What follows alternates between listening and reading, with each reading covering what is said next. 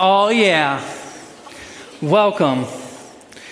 I got this weird looking balloon here. We're going to get to that in a little bit. I'm excited you guys are joining us. Thank you so much. Oh, yeah. We're going to do this. It's going to happen. This is a thing.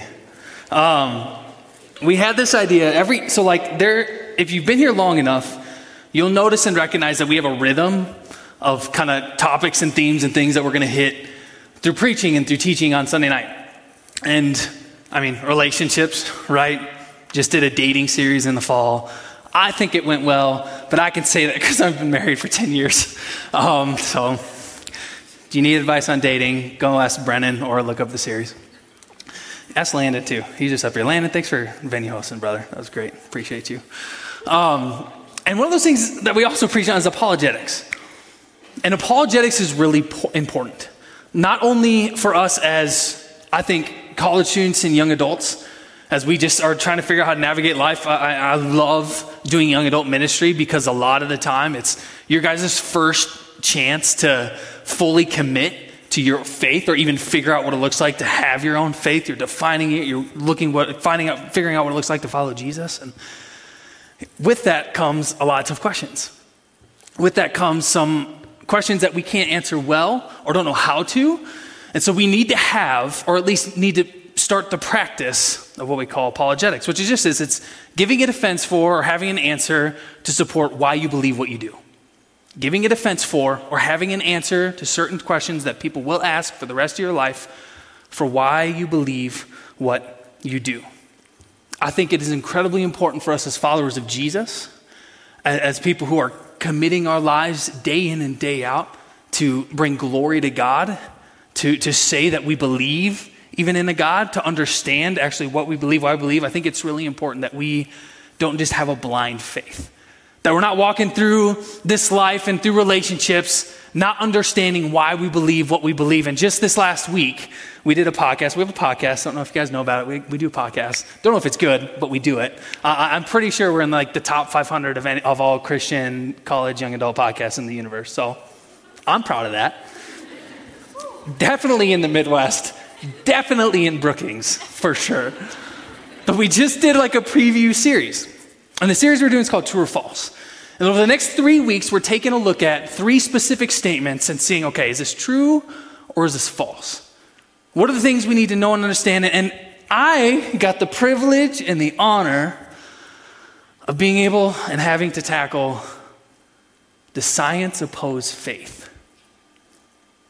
And automatically, I think heads start going. Automatically, I think you think of, if you've had conversations of science and creation and atheism and agnostic and all the things. And for me, I can't say I don't care because that's not true. There's something about the realm and world of science that I don't have the intellectual capacity to understand. And I married a PA who loves science, who would come home during grad school when we were in the cities and try to explain to me these amazing things she learned about the human body and then show me on my body. And I was like, I'm good. I think if you want to do stuff, we're not going to go that way. Sorry. She's for sure watching right now. She's going to comment on, you should go back at some of these and just see comments on the Facebook post you're an idiot. We love each other. But apologetics is important. And so for me, it's I don't understand science. It is tough for me. I experience God in a way that is different from my wife. She looks at nature and she is going through her anatomy classes and she sits in our basement and reads these thick dermatology books that have the worst pictures on the cover. She's like, look how amazing the skin is. I don't want to see it. But for her, it's man, she experiences God in a way that I don't fully, and that's okay. And I experience God in my relationship with God through Jesus Christ. I just experience the Father in different ways that she does, but that's not bad. And even though I don't fully understand what I'm even going to talk about tonight, my goal and my hope and my heart for every single one of us is that God would be glorified every time we gather through anything that is said and done. Every time that we meet. But tonight specifically, there's not this One big theme idea that's like, man, if I can get this home, they're going to, awesome, and leave, take it, great. The reality for me tonight is that I just want, because this happens to me, and this happened to me this week, I want our view and our picture and whatever image we have of God to be greater when we leave than when we came in. That is my desire for you. Not so you can have a bunch of answers, so you can go to your professors and say, well, this is why what you say is wrong. Sorry, that's weird. But it's important that we have a defense. It's important that we have some sort of answers, or at least are willing to pursue finding out those answers. Jesus did this. Apologetics is important because Pharisees and Sadducees would come to him, teachers of the law would come to him and ask him questions. He had to have a defense ready, reasons for why he believes what he believes. This is in Scripture in 1 Peter 3:15. It says, but in your hearts revere Christ as Lord. Always be prepared to give an answer to everyone who asks you to give a reason for the hope that you have. And he says, but do it with gentleness and respect, not aggressiveness, not looking to be argumentative. See, apologetics should teach us to be good question askers, but even better listeners. So as we go through the next 3 weeks, don't desire to have an answer to the tough questions that we're going to cover the next 3 weeks. Have a desire to be able to allow your image and your picture of who God is to grow. And in that, as you get reasonings for why you believe what you believe, as conversations happen in your life, not only this week or this semester or while you're in college, but afterwards, be thankful that we get to have actually answers for some of these big, tough questions, but always have these conversations in gentleness and respect. So true or false? Science opposes faith. Don't know why there's a question mark there. That's on me. True or false? Science opposes faith. And what I want to do for the first half of the sermon, don't know how long that's going to be. Time is not a thing right now. What I want to do for the first half is try to, not to even convince you, but hopefully give you an understanding of what I've come to realize, that this is actually a bad question and statement. Because it doesn't come, the conflict isn't about science versus Christianity. And I'll get to that in a little bit. But I want us to understand, okay, there came to a point in the history of modern science and in the modern world of why we started having to have debates and figuring out, and all of a sudden started to clash between science and faith, or more specifically for us, science versus Christianity. Man, when I was in college, we had a lot of different debates and things that would happen in the union where people would come in and be atheism versus creation. Does God exist or does God not exist? And they would fight and they would battle and they'd do all the things. And even in my own conversations where science has been brought up, or the idea of does God exist and creationism, science for me has always been the enemy of faith, but that's not the reality. Science is so much greater and so much bigger and can be accepted in ways within our faith that I think actually bring about encouragement. So real quick, the history and relationship between science and religion. Science, just simple by definition, is the practice of going about looking at the physical and natural world, and then through observation and experimentation to see, okay, how do things work? Or what happens? So it's looking at nature, the world around us, and in observation and experimentation says, okay, here's how things work. What we don't understand is that science and this practice came out of Western Christianity. You see, in Christianity, we don't believe that the world that we live in is a divine thing, right? We don't believe like this world is something that should be even in and of itself praised, but the world is something that was created. It's a rational place that is open to exploration and discovery. And from 1500 to 1800, for 300 years, Christians pursued and pushed into the realm and area of all sciences. Because what they were doing is they were recognizing they had these questions about already, what Scripture answered about the meaning of life, the purpose of life. Where do we come from? They already had the why. And so as they looked at the natural world, they said, man, some of the things actually help explain the why behind our faith. And so they started pursuing science. It wasn't until recently, in the middle actually of the 19th century, that the idea of a warfare between science and religion became this type of invention. It's a myth carefully nurtured by secular thinkers who had as their aim the undermining of the cultural dominance of Christianity and wanted to replace it with naturalism. Naturalism being this thing where anything outside of the natural world is not real. And we can perceive and get truth through science and science alone. So all of a sudden, then within that, especially in the last 100 years or so, we had this thing called New Atheism come out. And the New Atheists, and maybe you've heard some of these names, you got Sam Harris, Richard Dawkins, Daniel Dennett, Christopher Hitchens is a big one, have told us that the big conflict when it comes to science and any type of faith or religion or Christianity, the big conflict is that those two are always at war and battling each other. When that's a problem, because the conflict is not one of science versus God or science versus Christianity or science versus faith. The conflict is one of philosophy. It's one of worldview, which means this is how I see the world. It's not science in and of itself versus Christianity and faith. It's as you take what science give us, the facts that have been laid out, you interpret that evidence, and how you use that evidence gives you a specific worldview and how you see the world, gives you a specific philosophy. Naturalism is a philosophy. It's a worldview that says anything outside of nature is not real. And science gives us truth, where we would say, okay, theism, or to believe in a God, is a worldview.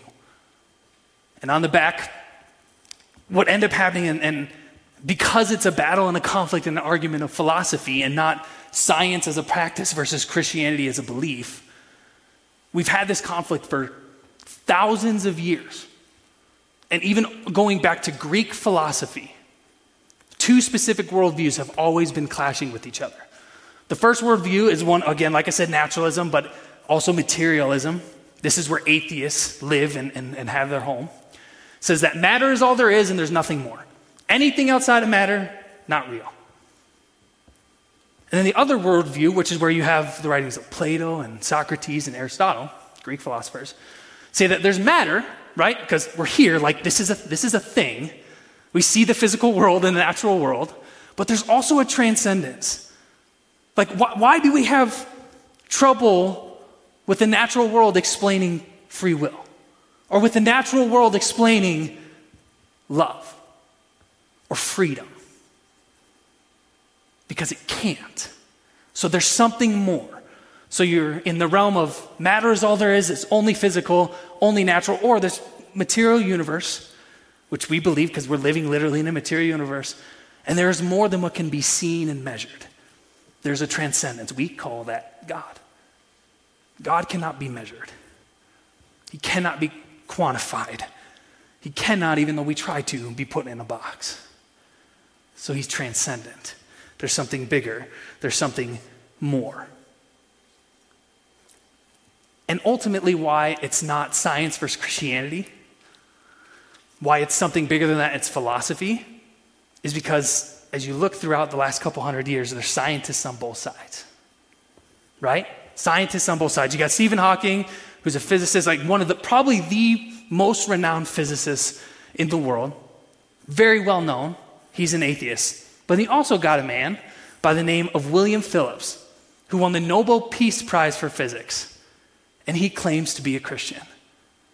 The argument and conflict is not science versus God, science versus Christianity, science versus faith. The argument and conflict is one of philosophy. Do I believe that all of the answers can be proven and seen in the natural world and matter only? Or is there something more that is with us in this world? And I want to go through three specific, what I think are problems, but what the opposites of me, of atheists and naturalists would say are reasons why they push towards this argument of science versus God, science versus faith, science opposing religion.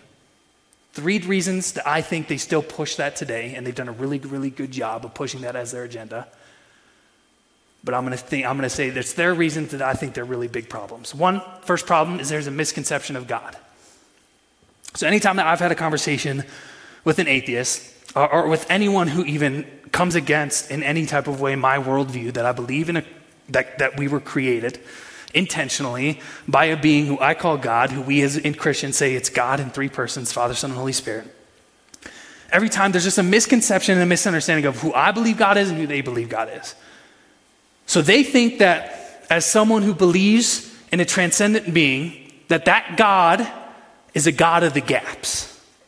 And here's what I mean by that. It's like, because you can't understand and articulate why this thing happened, you just say, oh, it was God.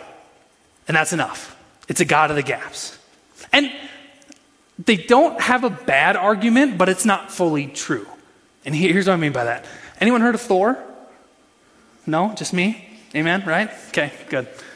But this Greek mythology, any type of God that has existed and been brought up, like Thor is the god of what? Thunder and lightning. Because at the time, there wasn't science to be able to help us understand what is thunder and lightning. Don't know, it's super scary. I saw my friend just get hit by lightning the other day. He's like the only one that I know, but he did and he died. It's freaking, like maybe God hated it. Oh, there's a God. God created it. Can't explain it any other way in the natural universe and world. So God must have done, there must be a God that's doing it. So he says Thor. But as time goes on, science is a thing because it's the pursuit and practice of looking at the natural world and physical world, saying, okay, how do things happen? And we say, okay, thunder and lightning can be explained. So therefore, okay, Thor is not a thing. Sorry, Marvel fans. Thor is not a thing. There's a misconception of God, but we believe as followers of Jesus, like, our God is not a God of the gaps. Our God is a God of all things. And so immediately there's a problem with this science versus Christianity debate because there's a misunderstanding and misconception of who God is. The second problem is a problem of explanation. And I feel like I'm going to screw this one up, so I apologize. I'm going to do the best that I can to try to explain this. You see, science does explain some things, right? We just know that. It's very obvious. Like I just said, thunder and lightning, law of gravity, law of thermodynamics. Science explains things. It does give us some truths, but it doesn't explain everything. There's a certain level, and it comes to a point where science doesn't give us all the whole picture and the big picture. So law of thermodynamics says that once you put a pot of water, right, onto a stove, you turn it up, at some point when it hits 100 degrees Celsius, water's going to start boiling. Right? It's like, okay, water starts boiling. That's a law that has been put in place. It's the law of thermodynamics saying that as soon as water hits 100 degrees Celsius, boom, it's boiling. It's moving. And what happened in the naturalistic and atheistic worldview is they said, once we figured out the law, they took a leap of faith and said, we don't need a reason behind the why. But I would say, well, if I put a pot of water on a stove and turn it on and it starts boiling, it's like, the reason is because my kids want a mac and cheese because that's all they'll eat. So once we have a law, like a law of thermodynamics saying as soon as water hits 100 degrees Celsius, it's not automatic that there doesn't need to be a cause or an agent. I'm the one who put the water on the stove to be boiled because my kids were hungry, and if they didn't eat immediately, they were going to freak out. These explanations of law and cause or law and reason don't contradict each other. But naturalists have taken a leap of faith and have excused, as soon as we have a law, as soon as we can define and tell you, okay, here's what happens at this moment, we don't need a reason or a cause behind it, which I think is a leap of some sort of faith. They're trusting something there that can't fully be explained. Isaac Newton created, a lot of great things, law of gravity. In this law of gravity, right, he looked and observed at the world. Oh, I was going to throw my Bible. What do I have? Which wouldn't be, it's just, I don't know, I'm not going to go there. The law of gravity, right? He looked at and observed the world around him, did some experimentations. Like the law of gravity is the reality that, okay, there's something within this world that creates a gravitational pull that if you let something go, it's going to fall around. Okay, great. I explained that terribly, I apologize, but that's just what it is. And in that, you see, Isaac Newton was a believer. And he said that when he was creating these laws of gravity, as he was pursuing science well, he expressed the desire that it might convince the thinking person to believe in God. He didn't confuse when a law was established and written up and understood. He didn't confuse that when that happened, that we didn't need an agency or cause, which is what has happened with Dawkins and Stephen Hitchens. Just because we discovered a law, it doesn't magically go against the existence of a cause who created that same law. So it's a problem with explanation. They take the scientific facts and they go from what is seen to be proven and say that's all we need. We don't need a why behind it. And we would say, law of gravity is great. It's real. It's proven. It's there. Law of thermodynamics. Okay, I get it. I understand it. It's there. What's awesome is that we know the God who created those things. And it actually helps us point to him. Last thing that I think the new atheists and naturalists do, and why there's a problem with the science versus Christianity debate, is that they redefine faith and how we define faith. They say, oh, faith is a religious word. It's a word used where you're believing something without any type of evidence.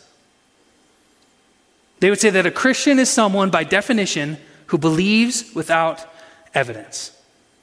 In reality, that's not how we define faith. I am not a Christian or a follower of Jesus because there's no evidence. Some of that evidence is scientific. Some of it is experiential. Some of it is historical. I believe in the resurrection of Jesus Christ because there's historical proof and eyewitnesses that it happened. I don't have a blind faith on why I believe what I believe. I don't believe in a God of the gaps, just saying that, well, this must be God because I can't explain something. My faith is not a belief without evidence. My faith is a trust and a warranted belief because of the evidence that I see, because of what I've experienced in my life, because of the history of the church. So ultimately, what we need to get to is not trying to push into this science versus Christianity and science versus God conversation. The conversation should be around, where does science fit best? Richard Dawkins would say, okay, science fits best in naturalism. As a Christian and a creationist, I believe that science fits best in theism, meaning that I believe in a God and a transcendent being. Science doesn't oppose faith. Our science encourages it. As we look and we see how things are measured and observed and explained, there are specific evidence that we can pull out from the scientific realm and that world that actually point to a transcendent being, that point to a creator, that point to be God. To be clear, true science doesn't compete with God, but what science does is uncovering and even thinking God's thoughts after him. And here's what I mean by that. It's God has had a thought. In the beginning, right, Genesis 1, God spoke and created all things. It says, the earth was void, it was empty, and then it created through word and through speech. What science helps us do is not compete with the reality that God created. It helps us actually point to specific ways of what happened when God created. And there's different evidence and different arguments for the existence of God. I'm going to go through two specifically that deal with science, that realm of looking at observing and experimentation and how we see the world. Other arguments, if you want to look up, you want to just write these down. There's a moral argument for the evidence of God. Romans 1:19, since what may be known about God is plain to them, because God has made it plain to them. For since the creation of the world, God's invisible qualities, his eternal power and divine nature, have been clearly seen, being understood from what has been made, so that people are without an excuse. The moral argument, evidence of God. There's an ontological argument, which says that God has placed within us a knowledge that he exists and that he cares for us. Jeremiah 24:7 says, and I will give them a heart to know me, for I am the Lord, and they will be my people, and I will be their God, for they will return to me with their whole heart. And the next two that I'm explaining are scientific arguments and evidences for the existence of a transcendent being who we call God. The first argument is called the cosmological argument. Cosmology is the study of the beginning and the origin of the universe. It's a science, right? Not cosmetology. I somehow got that mixed up today as I was practicing. The cosmological argument is an argument of God which takes the existence of the universe at its starting point. It assumes that something, the universe, exists and argues from its existence to the existence of a first cause or sufficient reason from the cosmos, from transcendence. So if you look at, this is how you logically prepare an argument. This is called logic. The cosmological argument says that all things that begin to exist have a cause to their beginning. If it exists, if it had a beginning, something caused it. The universe began to exist, therefore, the universe, that's a thing, was caused to exist. And we can use this argument because in 1929, an incredible thing happened. A scientist by the name of Edwin Hubble, telescope guy, really cool, awesome scientist, he discovered that the light from distant galaxies far away from what he was able to observe through his amazing little telescope thingy, he saw that the light was redder than it should be. And so he came to this conclusion that the light is redder because the universe is growing apart. It's expanding. Therefore, the light from the galaxies is affected since they are moving away from us. So he looked in the telescope, he saw that the light was redder than it was before, and he came to this conclusion, a scientific, explained as he observed, conclusion that the universe is expanding. So from there, what you could say is that since the universe is expanding and it's continuing to expand, if you go back in time, at some point, there became a moment where it had to start expanding. Now, this is known as the Big Bang Theory, and I know it's super controversial, but it's a thing. And I'm not getting into, there's arguments of new Earth or old Earth and how many years. No, I don't care about that. Science tells us that the universe is expanding. And this is a good thing. It's like this. This is where the balloon comes into play. This is going to fail miserably, I know it. But with this balloon, it's flat and it's gross, and I don't even want to touch it, but I'm going to. On it are buttons, and the buttons consist of galaxies. Just pretend they're galaxies. Really cool things, right? Really big. And the white balloon is the universe. As Hubble looked through his cool telescope thingy, he noticed it was expanding, so it'd be like this. As the universe expands, the galaxies get further and away from each other, right?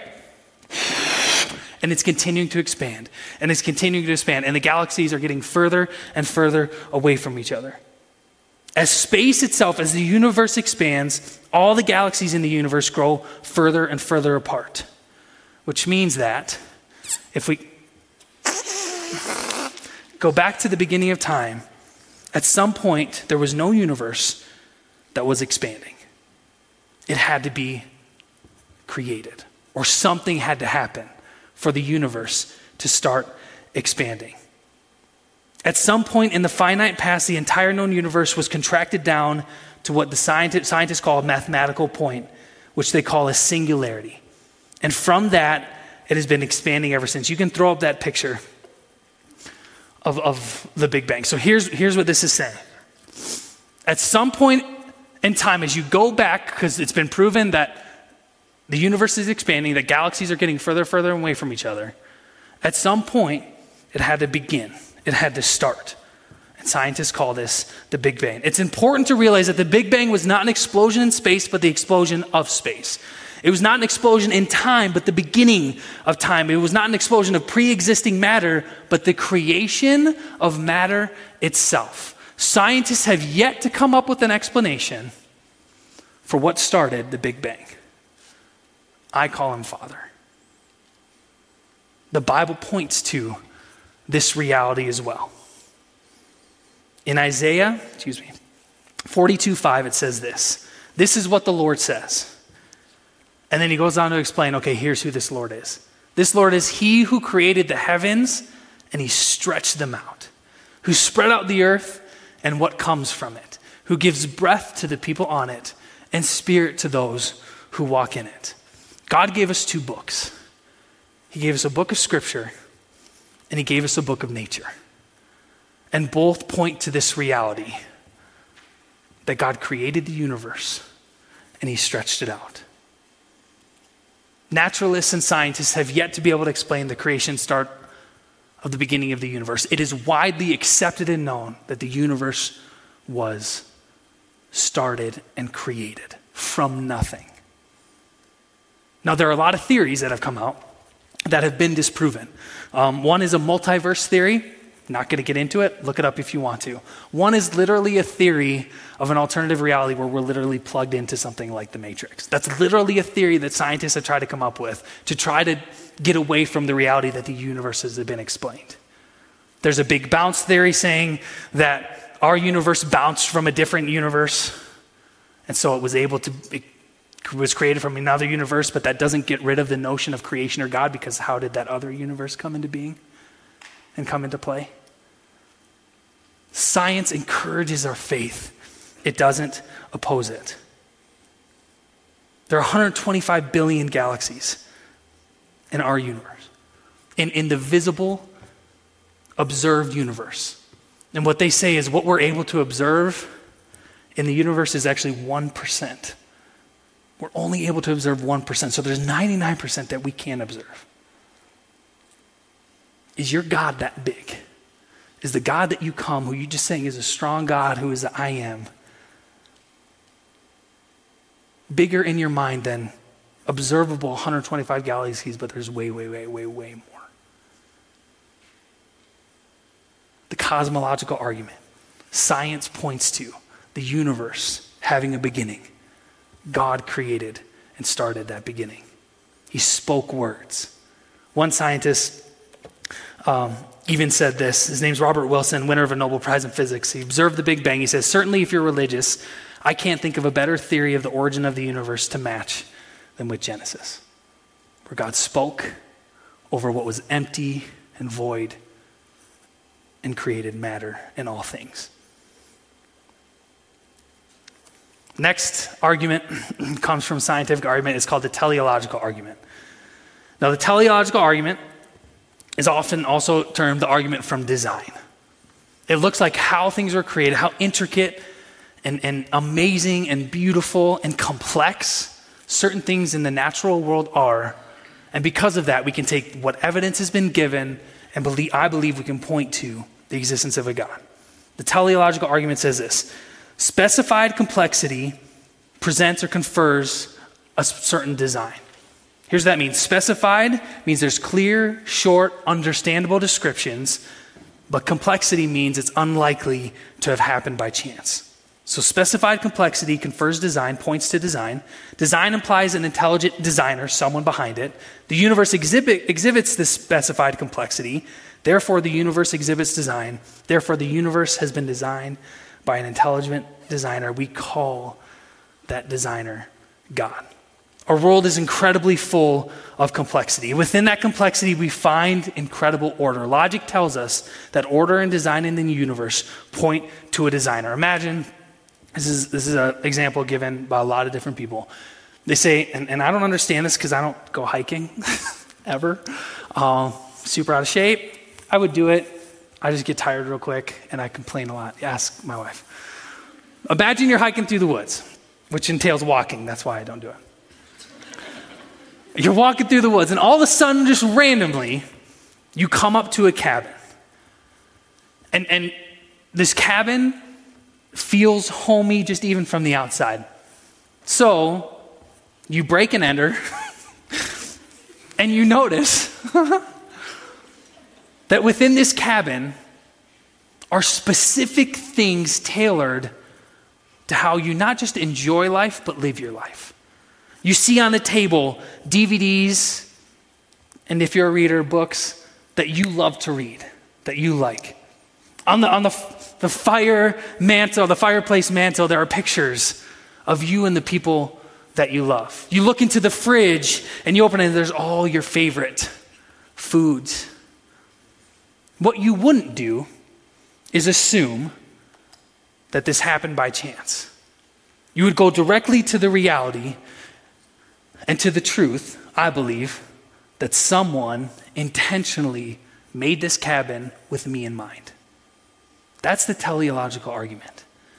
It's as we look at the complexity of life, it has to point to a designer because there's no other explanation. The conditions of our universe, our solar system and planet, and all of life are delicately balanced and finely calibrated. The slightest modification of these conditions would be disastrous for life. Listen to this. This is how specific and perfect God created the universe. You see, life, our life, complex life, how we're able to live now in this moment, requires the right type of galaxy. Of the 3 types of galaxies, only spiral galaxies, which is the one we live in, the Milky Way, can support life. So there's 3 different kinds of galaxies.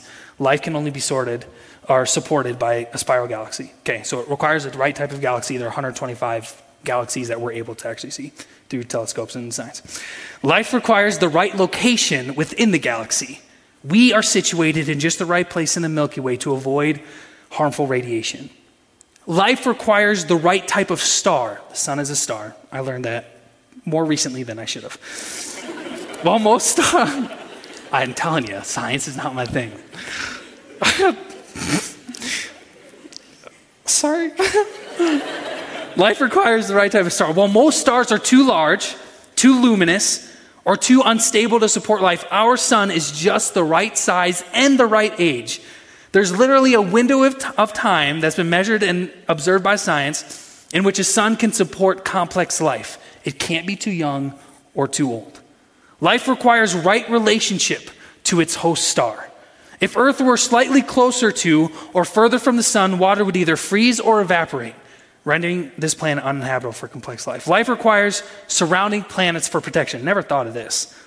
A habitable planet must have large surrounding bodies such as Jupiter and Saturn to clean asteroids and comets from the inner solar system, as well as to deliver water, ammonia, and other life essential materials. And life requires the right type of moon. If Earth did not have a moon of the right size and at the correct distance, it would be uninhabitable. The moon stabilizes Earth's tilt, preventing extreme temperatures and thus creating a stable, life-friendly environment. And those are just some of the factors that when we look at the complexity of our universe and our galaxy, that everything had to be perfect in order for life to be sustained. We don't look at that and say, by chance. The evidence of that points to an intelligent design. And I'm not going to be one who says, well, I can prove that God exists. Because I don't think we can, but naturalists and atheists can't prove that God doesn't exist. We take the scientific evidence given and we say, this is how this points to a creator, how it points to our God. And team, you guys can come up as we close out. Here's the math behind this. Because as a naturalist, to be able to try to explain the beginning of the universe, you would say either by luck or by chance. There's a great British mathematician, Roger Penrose, and he calculated that the probability of the emergence of a life-giving cosmos, of a life-giving universe, was 1 divided by 10, raised to the power of 10, and then again raised to the power of 123. This is a number as close to 0 as anyone has ever imagined. Here's what, I'm going to relate this to us a little bit. The probability that the universe came out of nothing, that it was chance and that it was luck, is smaller than that of winning the Mega Millions jackpot, which winning it once is a 1 in 300 million chance to win the Mega Millions jackpot.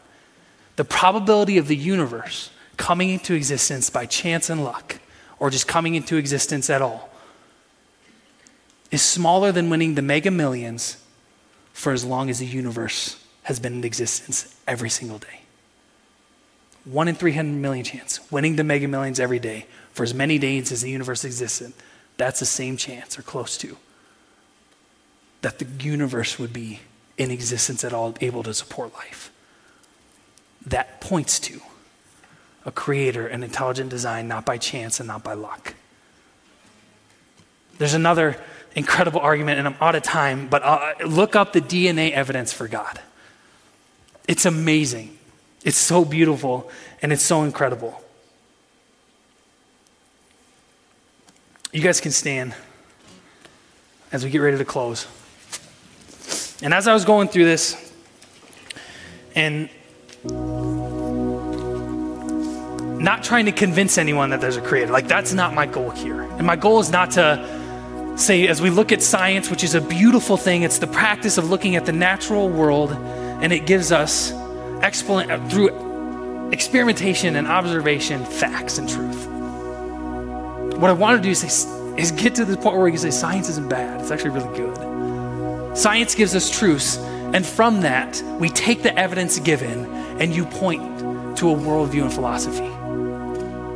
There's a book out there called I Don't Have That Much Faith to Be an Atheist. And he argues in that it actually takes more faith as you take the scientific evidence given to us to believe that we came from nothing, that the universe was created from nothing, than it takes to believe in an intelligent design. Science does not oppose faith. It encourages our faith. And God has given us, as I said, 2 books. A book of nature. As we look at nature, as we look at the world around us, it is screaming creation. It is pointing to a God. And he's given us the book of Scripture, which also explains some of these phenomena. It gives us the purpose of life, the meaning of life, the origin of all things. And Psalm 19 builds this and puts this together incredibly well. So I'm going to read this and we're going to go into worship. If you need prayer for anything, we always have people and leaders in the back ready to pray for you. But just listen to this. The reality of God giving us a book of Scripture and a book of nature. It says this, it says, the heavens declare the glory of God. The skies proclaim the work of his hands. Day after day they pour forth speech. Night after night they reveal knowledge. They have no speech, they use no words, no sound is heard from them. Yet their voice goes out into all the earth, their words to the ends of the world. In the heavens God has pitched a tent for the sun. It is like a bridegroom coming out of his chamber, like a champion rejoicing to run his course.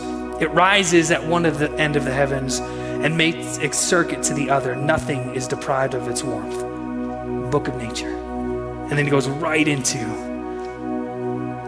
the law of the Lord is perfect, refreshing the soul. The statutes of the Lord are trustworthy, making wise the simple. The precepts of the Lord are right, giving joy to the heart. The commands of the Lord are radiant, giving light to the eyes. The fear of the Lord is pure, enduring forever. The decrees of the Lord are firm, and all of them are righteous. They are more precious than gold, much more pure than gold. They are sweeter than honey from the honeycomb. By them your servant is warned, and keeping them there is great reward. But who can discern their own errors? Forgive my hidden faults. Keep your servant also from willful sins. May they not rule over me. Then I will be blameless, innocent of great transgression. May these words of my mouth and this meditation of my heart be pleasing in your sight, Lord, my rock and my redeemer. The heavens declare his glory. His word keeps those pure. His statutes and precepts are good. God has given us a book of nature as we see the world praising a creator. It should encourage our faith. And as we read his word, let his word go deep into our soul, into our heart, recognizing that it's pointing us to that same creator that the heavens declare. And that creator who made you did it purposely, that he would have a relationship with you. And he proved that through his son Jesus, his life, his death, and his resurrection. May your faith be encouraged tonight. May you be encouraged as you leave this place. Yes, maybe to have some evidence or information encouraging you that your God exists, but more so that as you leave this place, you know that the God of the universe who spoke it into existence is for you. He loves you, and he proves it to you day in and day out. Next week, Brennan gets to tackle the question of evil and how could a good God exist in the midst of an evil world. Good luck, Brennan. But in that same thing, no. We don't give these things to you so you can have arguments. We give these things to you to be able to encourage your faith. Let's worship unashamedly right now. Let us worship boldly, knowing that Jesus is good, he is King, Lord, and he is Savior. Amen.